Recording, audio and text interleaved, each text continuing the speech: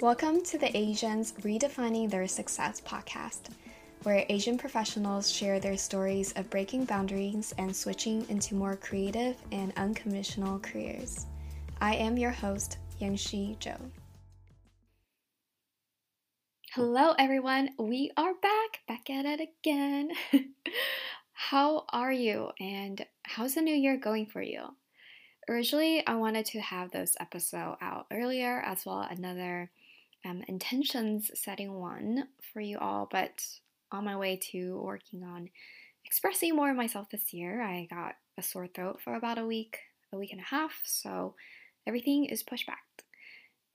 And I don't think it's coincidence, but more on that in the next episode.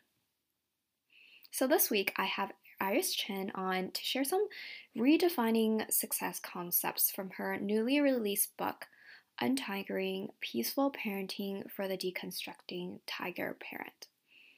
The intention of this episode is twofold. One is to better understand our parents. I know it's a big project for a lot of people around me and in my community in their mid-late 20s and early 30s to improve their parental relationships.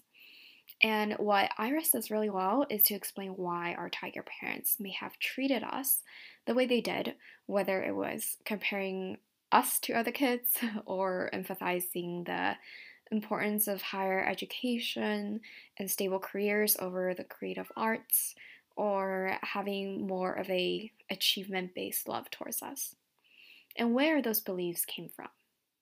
This way, it allows us to have more of an understanding and compassion for them when we do have those hard conversations with them. The second intention is to better understand ourselves.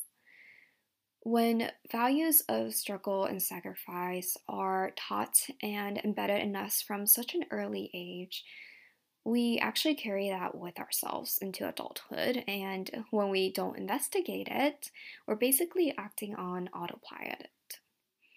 So you may have felt this way when you drove yourself to burnout or tied your worth to accomplishments, and part of me still does that.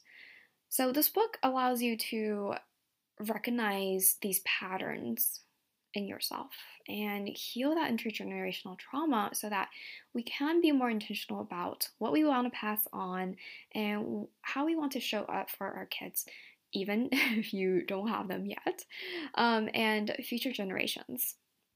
So even though this is a parenting book, I got so much insights of wisdom from this book, and I hope you do too from the conversation as we talk about how Iris went from a homemaker to a self-published author, what it's like to untiger, aka, leaving behind coercive parenting to one that's more gentle, consentful, peaceful, and how we can best mend our relationships with our parents by healing our relationships with ourselves first, with radical self-love.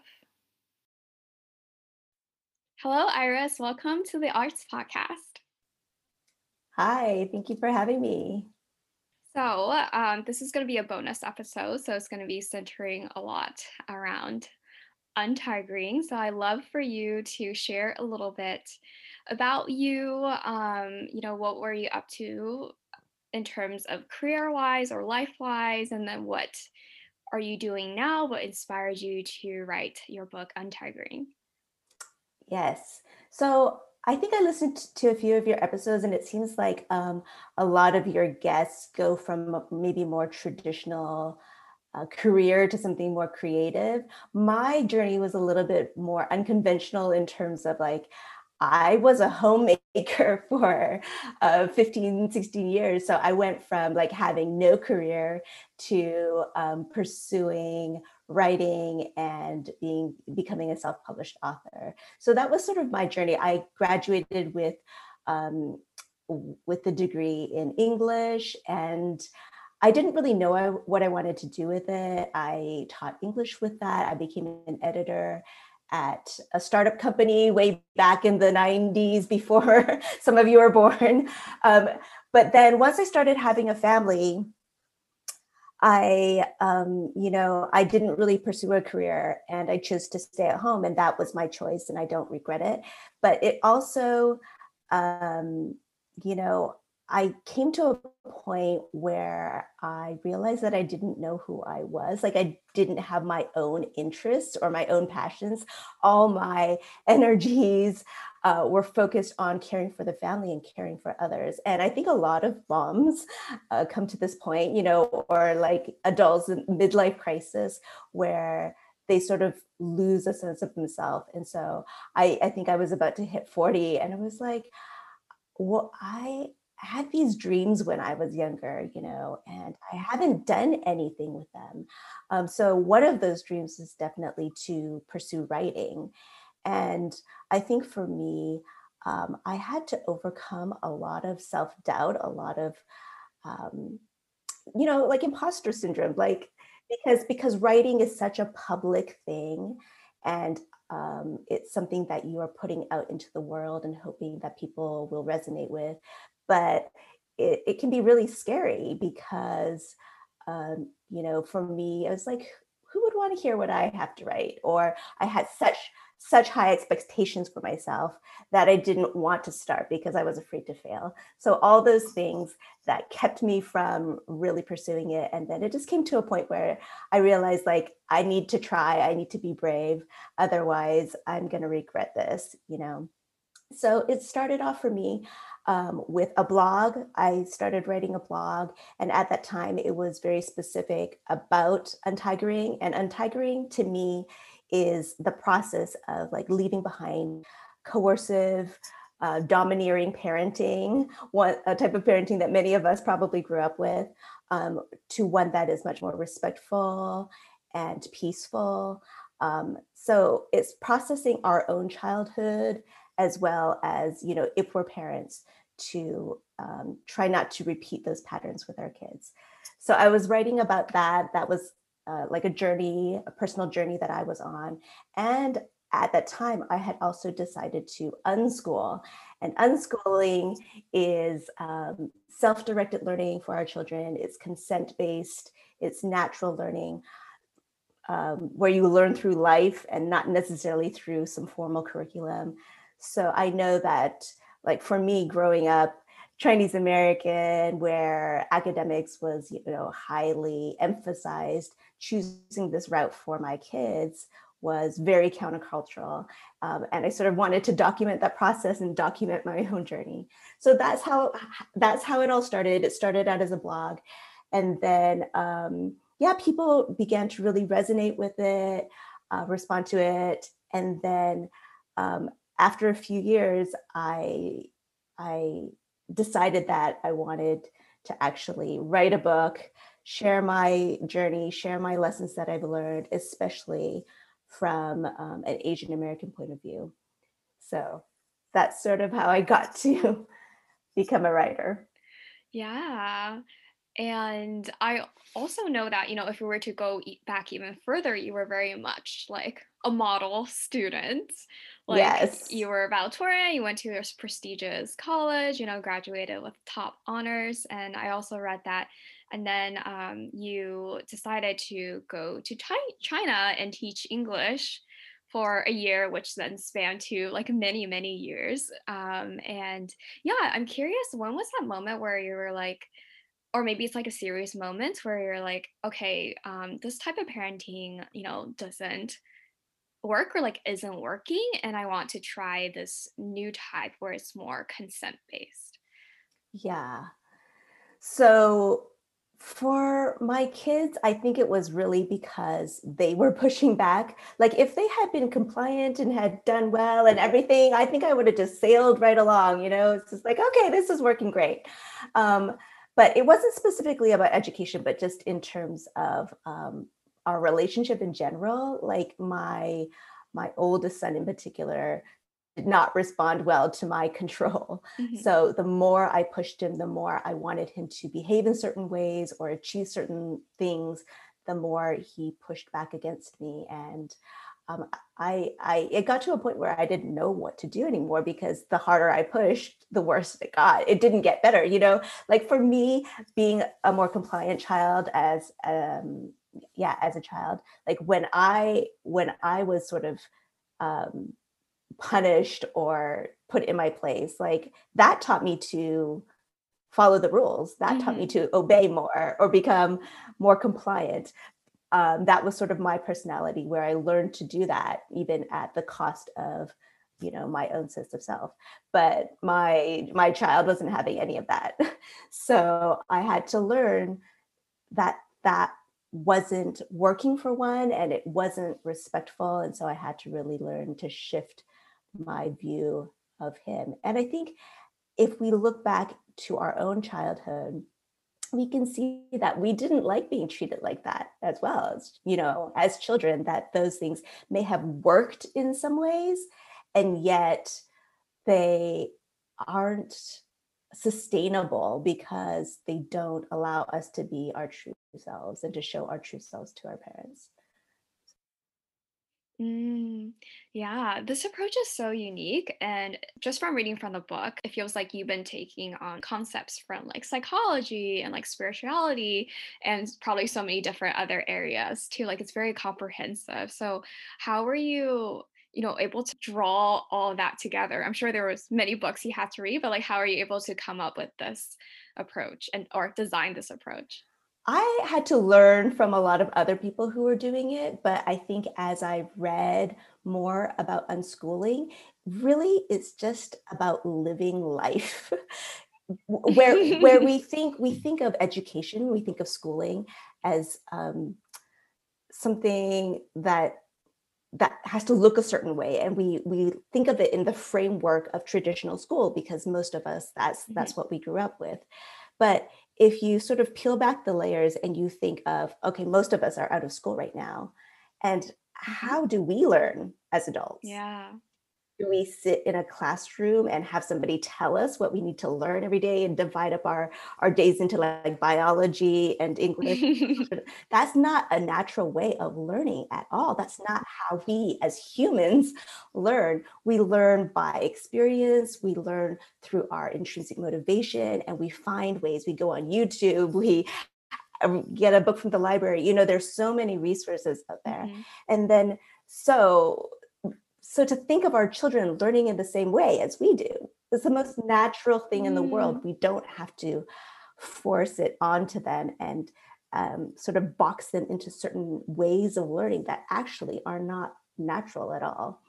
So I think a lot of it was for me to look at myself as a human, as an adult, and the ways that I learn, and to just resonate with that, and to realize that a lot of the structures that we assume are absolutes, assume are the only ways of doing things, like, are actually not, and we can question those. I love that. Yeah. So I just want to shift gears really quick onto the writing your book part. And Okay. because it's kind of on a similar level in terms of you've never done this before. And I think writing a book is such a big dream for a lot of Asian creatives, especially, the clients who I work with. They want to be speakers, want to be authors. And it's not one of those professions where there's a lot of Asian engineers and Asian doctors, right? So even though you did major in English, I'm sure writing your book and publishing it is a totally different ball game. So, if you could just share a little bit of that process of writing your book for the creatives listening who also want to create their own books. Yes. So I chose the self-publishing route. And the reason why I did that, I mean, um, it has a lot to do with my untigering process too, whereas like being a tiger parent, or following that route, means that you need all the affirmation from outside to tell you that you're doing okay. Whereas that's sort of like, if you go the traditional publishing route, that's in some ways giving into the system, where you're like begging people to pay attention to you and to give you the chance to publish this. And I was like, regardless of whether or not I'm able to pitch this to a traditional publisher or whatever, it's just like, I believe so strongly in this message that I want to get it out regardless. And so that's part of the reason why I chose the self-publishing route, where I was my own gatekeeper. I wasn't relying on anybody else to tell me whether or not I was good enough. I was just going to go for it. And so, but I knew that I needed a lot of help and a lot of accountability as well. Hmm. So, because if I wasn't going to do it, then it wasn't going to happen. Or if I didn't find somebody to do it, it wasn't going to happen. So I, hired publishing coaches, business coaches. I found people to edit the book and to do the book cover. So my hand was in a lot of it. And part of it is probably because I'm such a control freak. And I really wanted it to be authentic to me and to my message. Like I didn't, because the message of Untigering is really to know our own self-worth, and so I didn't want to have to do backflips to prove my worth to other people in this writing process and in this publishing process. I wanted to really do it in a way that felt good to me, in a way that aligned with my values. And so, yeah, but like I mentioned before, there were a lot of um, mental hurdles and self-doubt that I had to overcome. And probably because, when we grow up in the schooling system, we have other people telling us whether or not we've like hit the mark. Yes. And with like writing, sometimes, especially self-publishing, like we don't have that those measurements, telling us those outside things, telling us like, oh yeah, you're great, you've made it. So yeah, there has to be, I found that I had to really lean into my worthiness as a person apart from my accomplishments. So I couldn't I couldn't do this or seek to be a writer to stroke my own ego. Hmm. You know what I mean? Because then that just feeds into the insecurity, that feeds into the lie that we are what we do or we are what we achieve.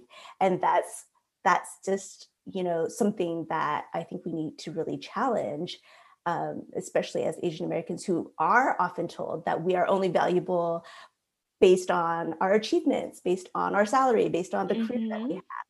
And so to not play those games anymore, but to create and to write and to pursue our dreams as an authentic expression of our worthiness, of who Mm. we are as people, so that we're offering these things as gifts to the world instead of using them as a way to manipulate and to try to get attention or try to get affirmation from the outside.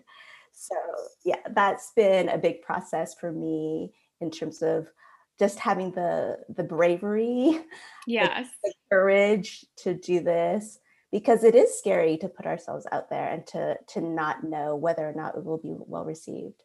But when we are sort of really stable and solid and secure in who we are, in our self-love and our Hmm. self-acceptance, and it's okay if we fail and we can use it as a learning experience and all that, then then I think the creative process is much more enjoyable and freeing.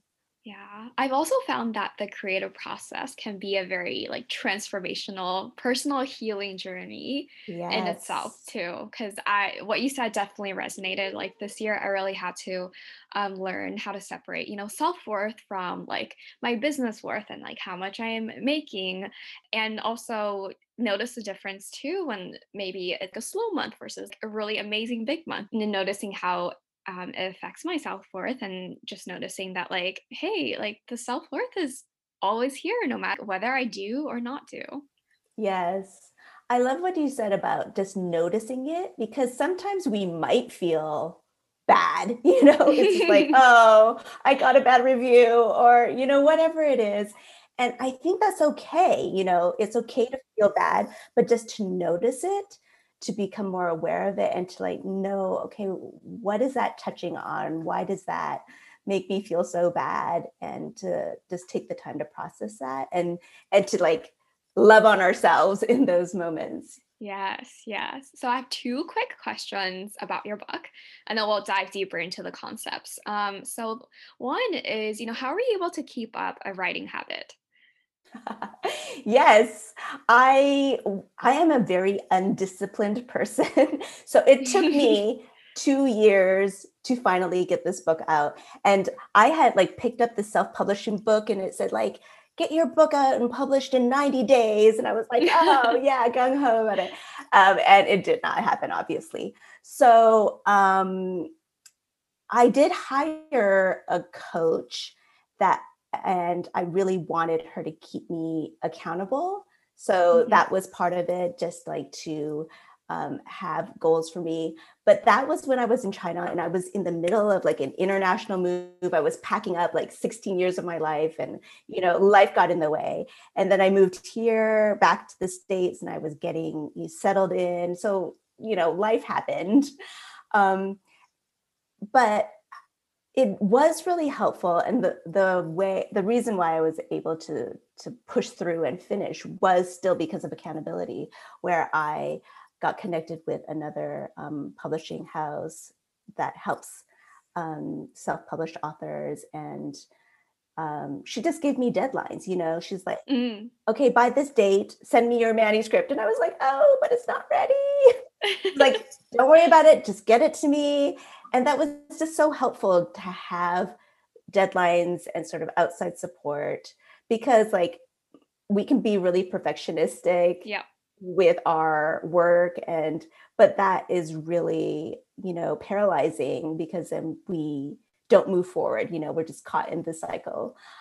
So it was really helpful to have those deadlines and just to get it out there and to start getting feedback and editing. So that was really helpful for me to have outside support and outside accountability.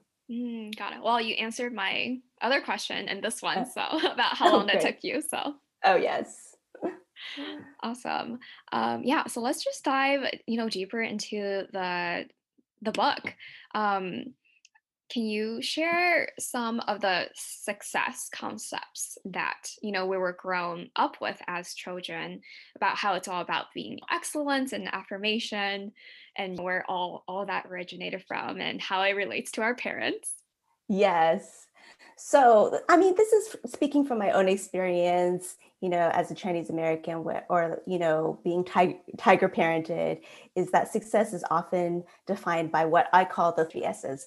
One is like our status. So, like how we're perceived in society, and are we high class? And is this job considered something to be admired or not? Right. So that's the first one, Hmm. our status. The second one is our stats, meaning the numbers and the measurements and the quantifiable things that tell us that we've made it and that we're worthy, like our GPA or our salary or the score that we got on our SAT, those things, those very measurable things that are often a marker of our worth, sadly. And then the last one was just status quo, where we are taught to sort of follow the well-worn paths of what uh, others have done to achieve success. So the doctor, the engineer, the accountant, or those paths that have been well worn by other people and that are sort of proven to work. And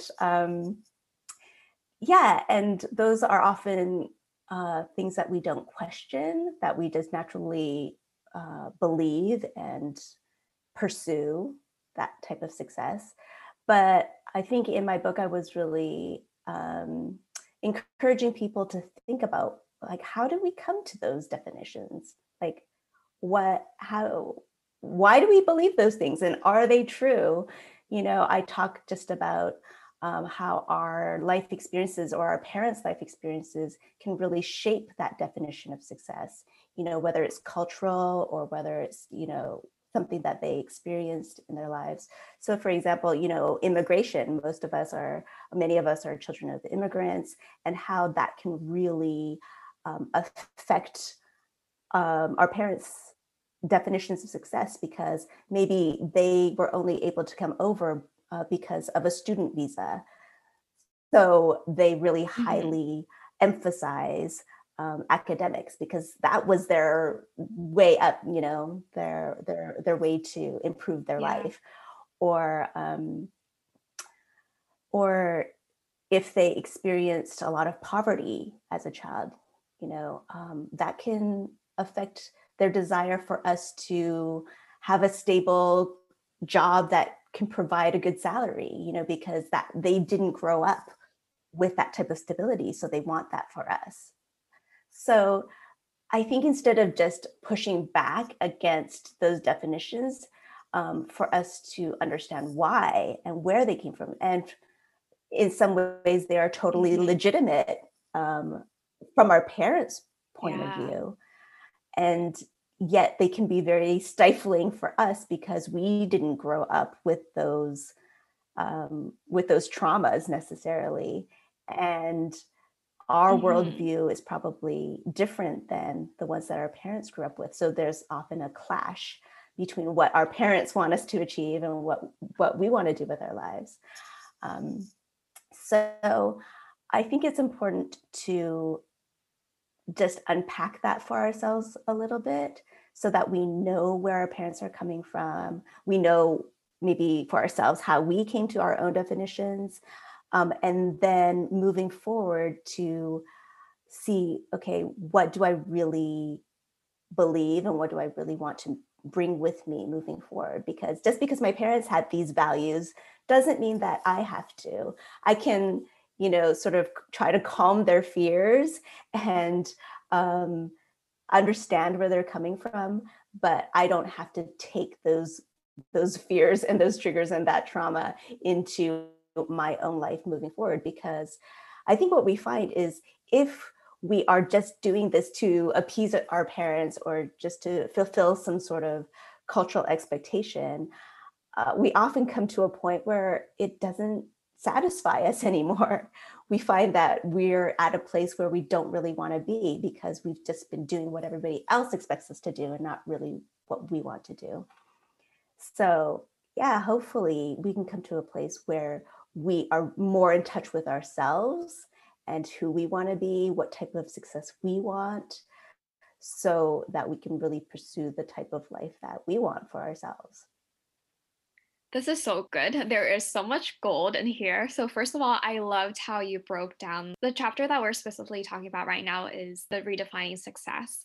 And I just loved how you broke down the success into the three S's. When I read that, it just resonated with me so much. And yeah, for me, one of my aha moments was when you talked about how what Chinese parents understand is that nothing is fun until you're good at it.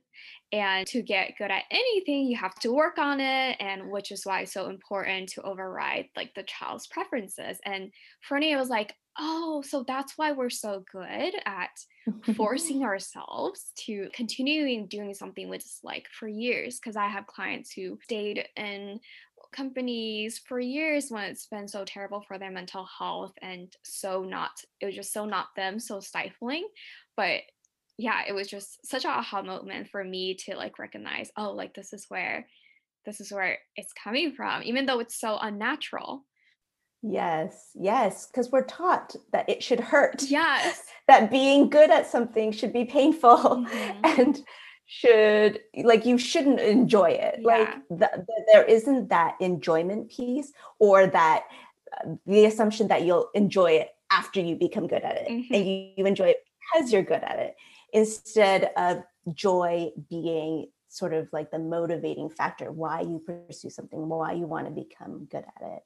So yeah, I think that's very sad. I think, um, not many people, probably in our parents' generation, their opportunities were limited. And so they couldn't necessarily just do whatever was fun, they had to do what was hard.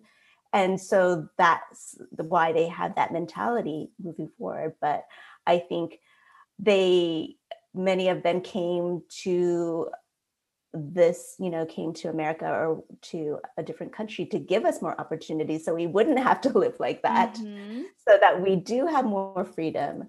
And so I don't think that that's sort of a helpful way to think about it.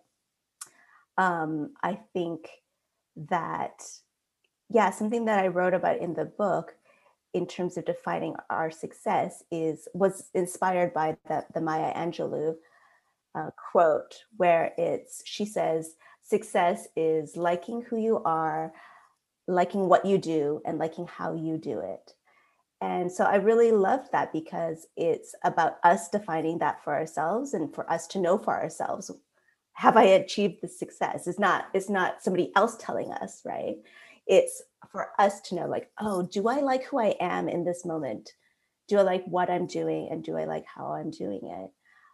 And that doesn't have to be like a prestigious career, or making a lot of money or whatever. It can be, but we get to define that for ourselves and not have somebody else tell us whether or not we've made it. Yeah, and in Maya's quote too, like so much of that is about joy and enjoyment, right? Are we liking ourselves and who we are and what we're doing? And I just see kind of deep rooted belief that the struggle has to be there for something to be worthwhile. I just see that so much in, the listeners and like in my clients too, because they're finally so I'm also a business coach, and a lot of people that I work with is they used to work in corporate or tech, and now they're starting their own creative businesses, and they're finally doing something that they enjoy, something that they love, and they'll come to me and be like, "Hey, something is wrong. Mhm. Like this feels so easy. I don't think I'm good at this because this comes so easy to me." And I'm like, no, this is exactly how it naturally is. If it feels easy, that means you're doing it, quote, quote, right, because that's your natural gifts. Yes, yes, it's so true. I think there's this mentality.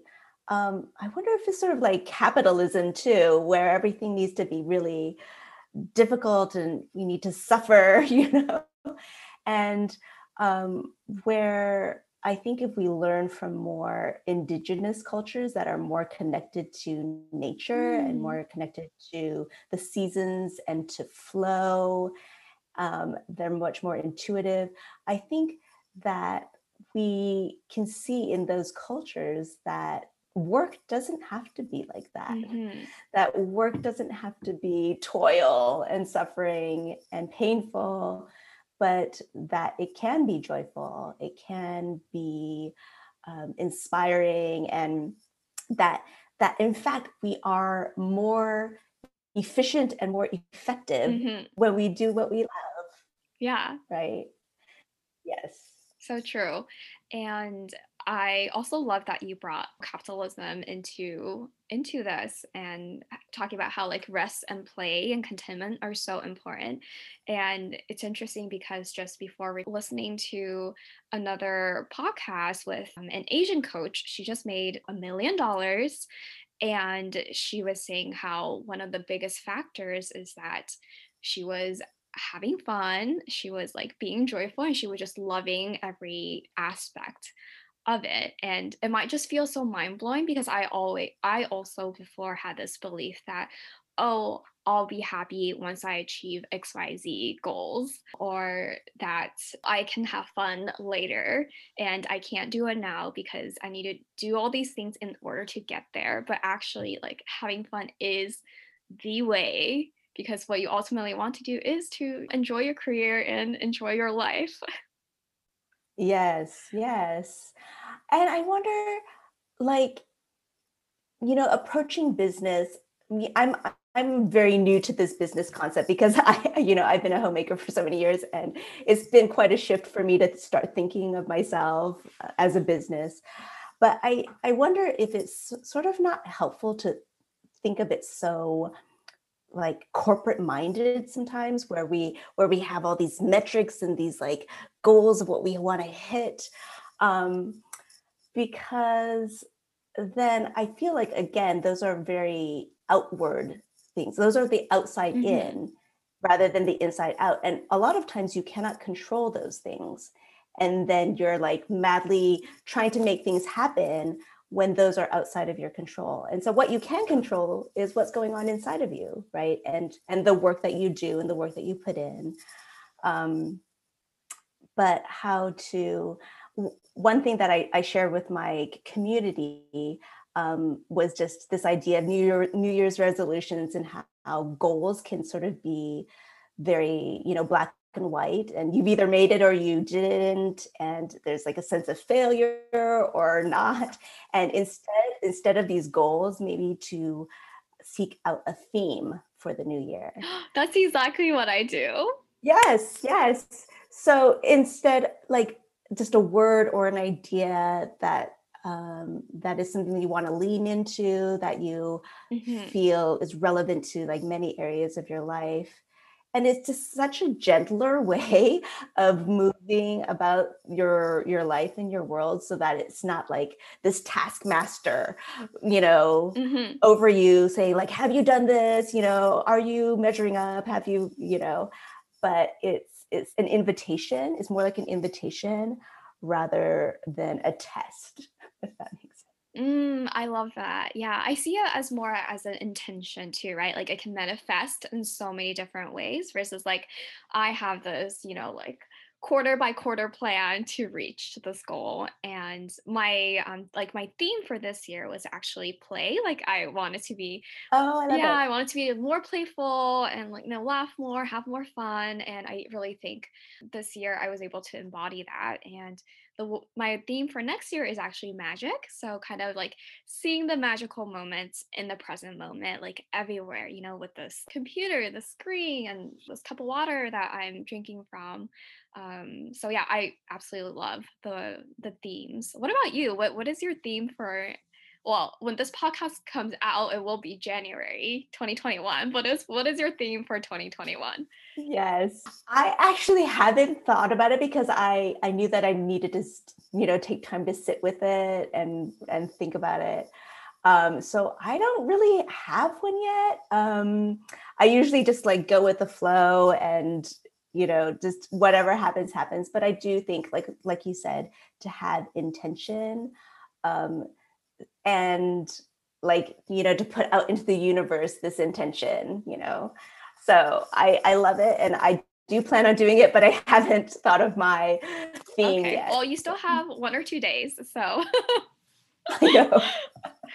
yeah. And also I wanted to bring up something that you said earlier about how our, parents gave us this freedom because I I totally resonate with this, but I know in the book you also talked about how when our immigrant parents have given up so much, we feel like we have to make them proud and achieve a certain level of success in order for their sacrifice to be worth it. And I see this so much in the people around me, and they're just yeah, they are like kind of carrying this like burden or like guilt about, and so sacrifice oriented in order to make up for their parents sacrifice. And yeah, I'm just curious, what are your thoughts on this? Because for myself, I see it as more of, oh, they've done so much for me, so I could like pursue what I want. So I'm going to do that and live that to the best of my ability. I think that's the best way for me to give back. But I think for others, they are still in that mindset of having to return what their parents like sacrificed for them. Hmm. Yeah, I think sometimes we project these things onto our parents that they don't actually like. Maybe we feel them, we feel a pressure, but they haven't actually verbalized it. We just assume that that's what they think. um, and so sometimes, like, I think it could be helpful for us just to say, to have a conversation with them, and it's just like, this is a career, or this is something I really want to pursue. I so appreciate all that you've done to give me this option and opportunity. Can I get your blessing? And who knows, they might be totally fine with it. And then other times, our parents are clearly not okay with it. And but like another thing I talk about in my book is transactional relationships, and how, unfortunately, in Asian culture, this is sort of like a cultural norm where there's always like a give and Yeah. take. You know, there's the expectation that if I do something for you, you owe me. Um, and I think especially in a parent-child relationship, that's something that's very unhealthy, and uh, something that hopefully we don't want to pass on to the next generation. But I think there's a way that we can honor and respect and show love um, and yeah, just honor and respect to our parents without denying ourselves and without it being Mm, an exchange where like you said, for yourself, living into the fullness of who you are does honor your parents, you know, and does um, honor the sacrifices that they made. You know, you may not be doing exactly what they want you to do, but in fact, you are honoring them by being your best self and by pursuing the things that you love. And so yeah, I think we also need to challenge those cultural norms and calm our parents' fears too, because sometimes they have certain expectations out of fear also, you know, like, so if they're worried that you're not going to earn enough to be able to support them or whatever, we can also make that a priority for ourselves, where it's just like, mom and dad, I want to be able to support you because I love you, not because you require it of me, but because I'm just your child. And if I pursue this, I will, to the best of my ability, try to support you or whatever it is, you know. So to do it not out of a debt, out of owing, because I feel like doing it out of debt, there's no love there. There's only duty, there's only pressure, there's resentment. So to sort of put that to the side and really do it out of genuine love for them. And I think when we can do that, we can truly honor them. Maybe not in the exact way that they expect, but through being true to ourselves and also in relationship with them. that is so good. And it's such a fine balance, right? And it probably will take, like for me, it's taken various tries and experiments. And I know for a lot of people around me, as well as the listeners, the relationship with their parents are like really important at this stage in their lives. So I'm curious for you, just from being on the both sides, right? From being a parent as well as a child of a tiger parent, what are some things that we can start doing or like understanding to better heal that relationship, especially if we're going to have a tough conversation? I think before we can heal that relationship with our parents, I feel like we have to, at least for me, this was my experience, that I needed to heal my relationship with myself, if that makes Mm, sense. Because when we grow up with a certain type of yeah, just like our, you know, our childhood wounds, and we internalize those, so that we doubt ourselves, or we're very hard on ourselves, we don't trust ourselves. And so a lot of my process was for me to change the way I talk to myself, so that I'm not like that tiger parent in my mind all the time saying like, why did you do that, you're not good enough, whatever it is. So I needed to change.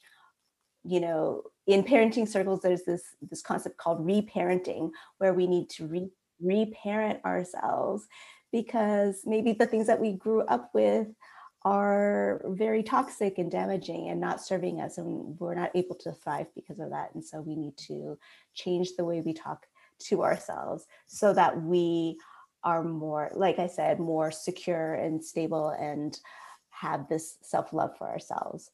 And I think coming from that place, then we can approach our parents with more understanding and grace and compassion, like as an adult relating to another adult, instead of as a child who needs their attention, you know, their affirmation so much. Yes. And our yeah, because we can definitely fall back into those old patterns of relating to our parents because we're so, you know, triggered by the way they treat us. But I think when we become more confident in who we are, then we can just approach our parents with more confidence and more compassion so that they don't push our buttons quite as easily. Mm-hmm. I 100% love this. Love that. Yeah, I think this is so much more of a more empowered approach versus like pointing fingers saying, okay, I got all this from you. This is because of you. All of this, what I'm experiencing now is due to my childhood. But instead, you can like start taking action on healing yourself. And I know this is also an intention for your book was that instead of mindlessly continuing, I'm going to quote this passage that I love so much that I took out. So instead of mindlessly continuing with our workaholic drive, overachieving tendencies, or limiting beliefs about ourselves, we can dig deeper to what is at the root of our behavior.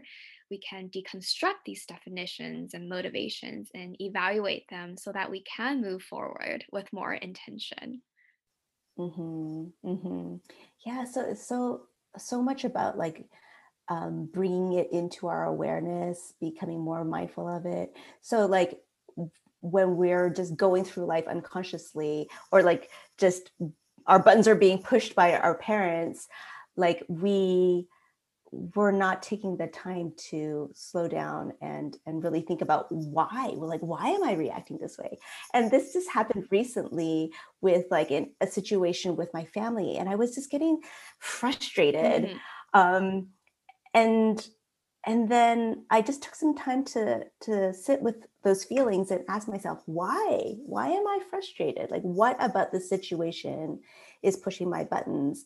And then I was able to like look at myself compassionately and understand what it was that was sort of stirring up these emotions. And then I was able to go back to my family and say, this is this is why I'm responding in this way. This is like why I'm feeling this, Mhm. so that they could understand me better, and that so that we could work through this like with more understanding of what was actually happening underneath. So yeah, I think just taking the time to understand our beliefs about ourselves, the way we see ourselves, is really crucial. Yeah, I've actually been working with a life coach. So I have a business coach as well as a life coach, and been working with him for a year. And this exact topic is one that comes up pretty often in our conversations. And we do, various things in terms of digging deeper as well as somatic body work, kind of like releasing the traumas. And I've just found such a profound difference since I am home right now visiting family in the holidays, and just how, because I have given attention to myself and healed certain parts of me that were childhood wounds, and able to like see it from a more like loving, compassionate light, and seeing that okay, this is stories from the past, it's actually not occurring now. Everybody has changed since then. We're not the same people. And just recognizing all of that, I think, has really helped just have that sort of more easeful change in terms of the parental relationship versus going hard at it and like really like struggling in the process. I think it really does come from within. And now I do get less triggered, and I'm able to have pleasant conversations without making up stories in my mind. So I just really love that you brought up the approach of healing yourself first. Hmm. Hmm. Yeah. Is there anything else from your book that, in terms of either like concepts or stories or insights for your book, that you want to share? Sure. I mean, it is mostly a parenting book, and but it really goes, you know, a lot of what we were talking about is like our inner work as people, healing our childhood wounds, changing the scripts that we have in our mind, um, learning to love ourselves, like all of that totally plays into who we are as people and as parents. Um, and yeah, I am really hoping that it will, shift the way we see ourselves, and also as people become parents, the way we relate to the next generation and how we see them as people, and honor them, show them respect in the ways that maybe we didn't receive respect growing up. So there's that personal aspect and that relational aspect with our children, but then also sort of like the bigger picture as well, in terms of our cultural norms, within Asian culture, within Chinese culture in particular, that I write about, and also, you know, societal, social, systemic injustices. I talk about that as well, because that does affect our parenting, that it does affect us as people. It's something that I wrote about, was just growing up in a white dominant culture does affect the way that we see ourselves, and the way that our, you know, our confidence, or our beliefs about what types of success we can achieve, because if we have never seen ourselves represented in certain fields, then we feel like that's totally off limits for us. Like, I'm never going to become an actress, or I'm never going to become, a football player, or whatever it is, because we just don't see ourselves represented in that. And so it also touches on the bigger social issues too, that we need to address.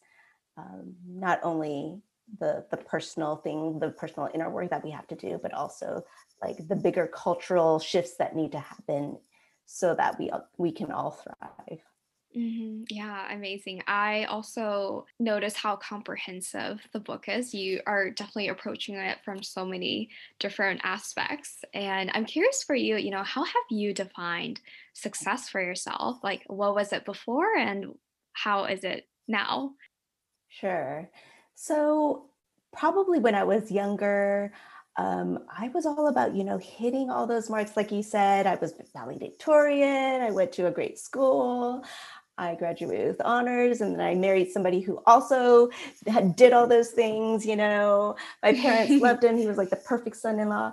So it was, it was in a lot of ways, just trying to be who I was expected to be, like having somebody else tell me what I needed to do, and then I would work my hardest to do it, and that made me feel good. It's Mhm. just like, yes, I've made it. Um, I think now, shifting with that, my mentality is much more: am I living in alignment with my values? Am I Mm. living in alignment with who I really am and the life that I want? So, it doesn't matter what the world thinks. It doesn't matter what the outside expectations are, as long as I am doing what I think is true, and um, what is best for me and my family. So, in moving back to America, we had a chance to sort of like start our life over again, in some ways. And we had to be very intentional about the choices we made with, the types of jobs that we pursued, or the community that we wanted to live in, and all those things. And so, um, yeah, we were very intentional about that. So we didn't buy a house in a very like well-to-do neighborhood. We wanted a very diverse community. We wanted to we like, my husband didn't find like a super high paying job, even though he could, because he wanted the flexibility. He wanted like, a job where he could clock in and clock out and be with family, so that he wouldn't have to work overtime and be stressed. So a lot of these choices that we're making have to do with being aligned with our values, knowing what's important to us, and then making those choices with courage, even though it looks really different from what other people choose. Mm. Mm, yeah, I really think you're a great example of someone who is living with courage and bravery, not just in terms of the untiring approach, but also with writing your book and like fulfilling this dream of yours. So, what would you say is one thing that has helped you the most in terms of creating this aligned life, like your own definition of successful life? I think it's something that I touched on before, and I think it's just this concept of like radical self-love. I think that's so foundational for everything that empowers us to be brave, because again, we are not defining our worth or our self-love based on what other people tell us, or based on um, these outward measurements, but it's just intrinsic, just knowing that we are all Hmm. intrinsically worthy just as we are in this moment, without even like moving a finger, without achieving anything. Like in this moment, we are worthy, we are loved. And um, yeah, I think just coming from that place, it's it's just so comforting and inspiring as well, where we can like live out a life that sort of offers this self-love and this type of love to other people, and it's not trying to get their attention or trying to get them to love us, but since we have this love in ourselves, we can offer it freely to other people. Yeah, it reminds me of a quote that you said earlier about, like living life, being alive.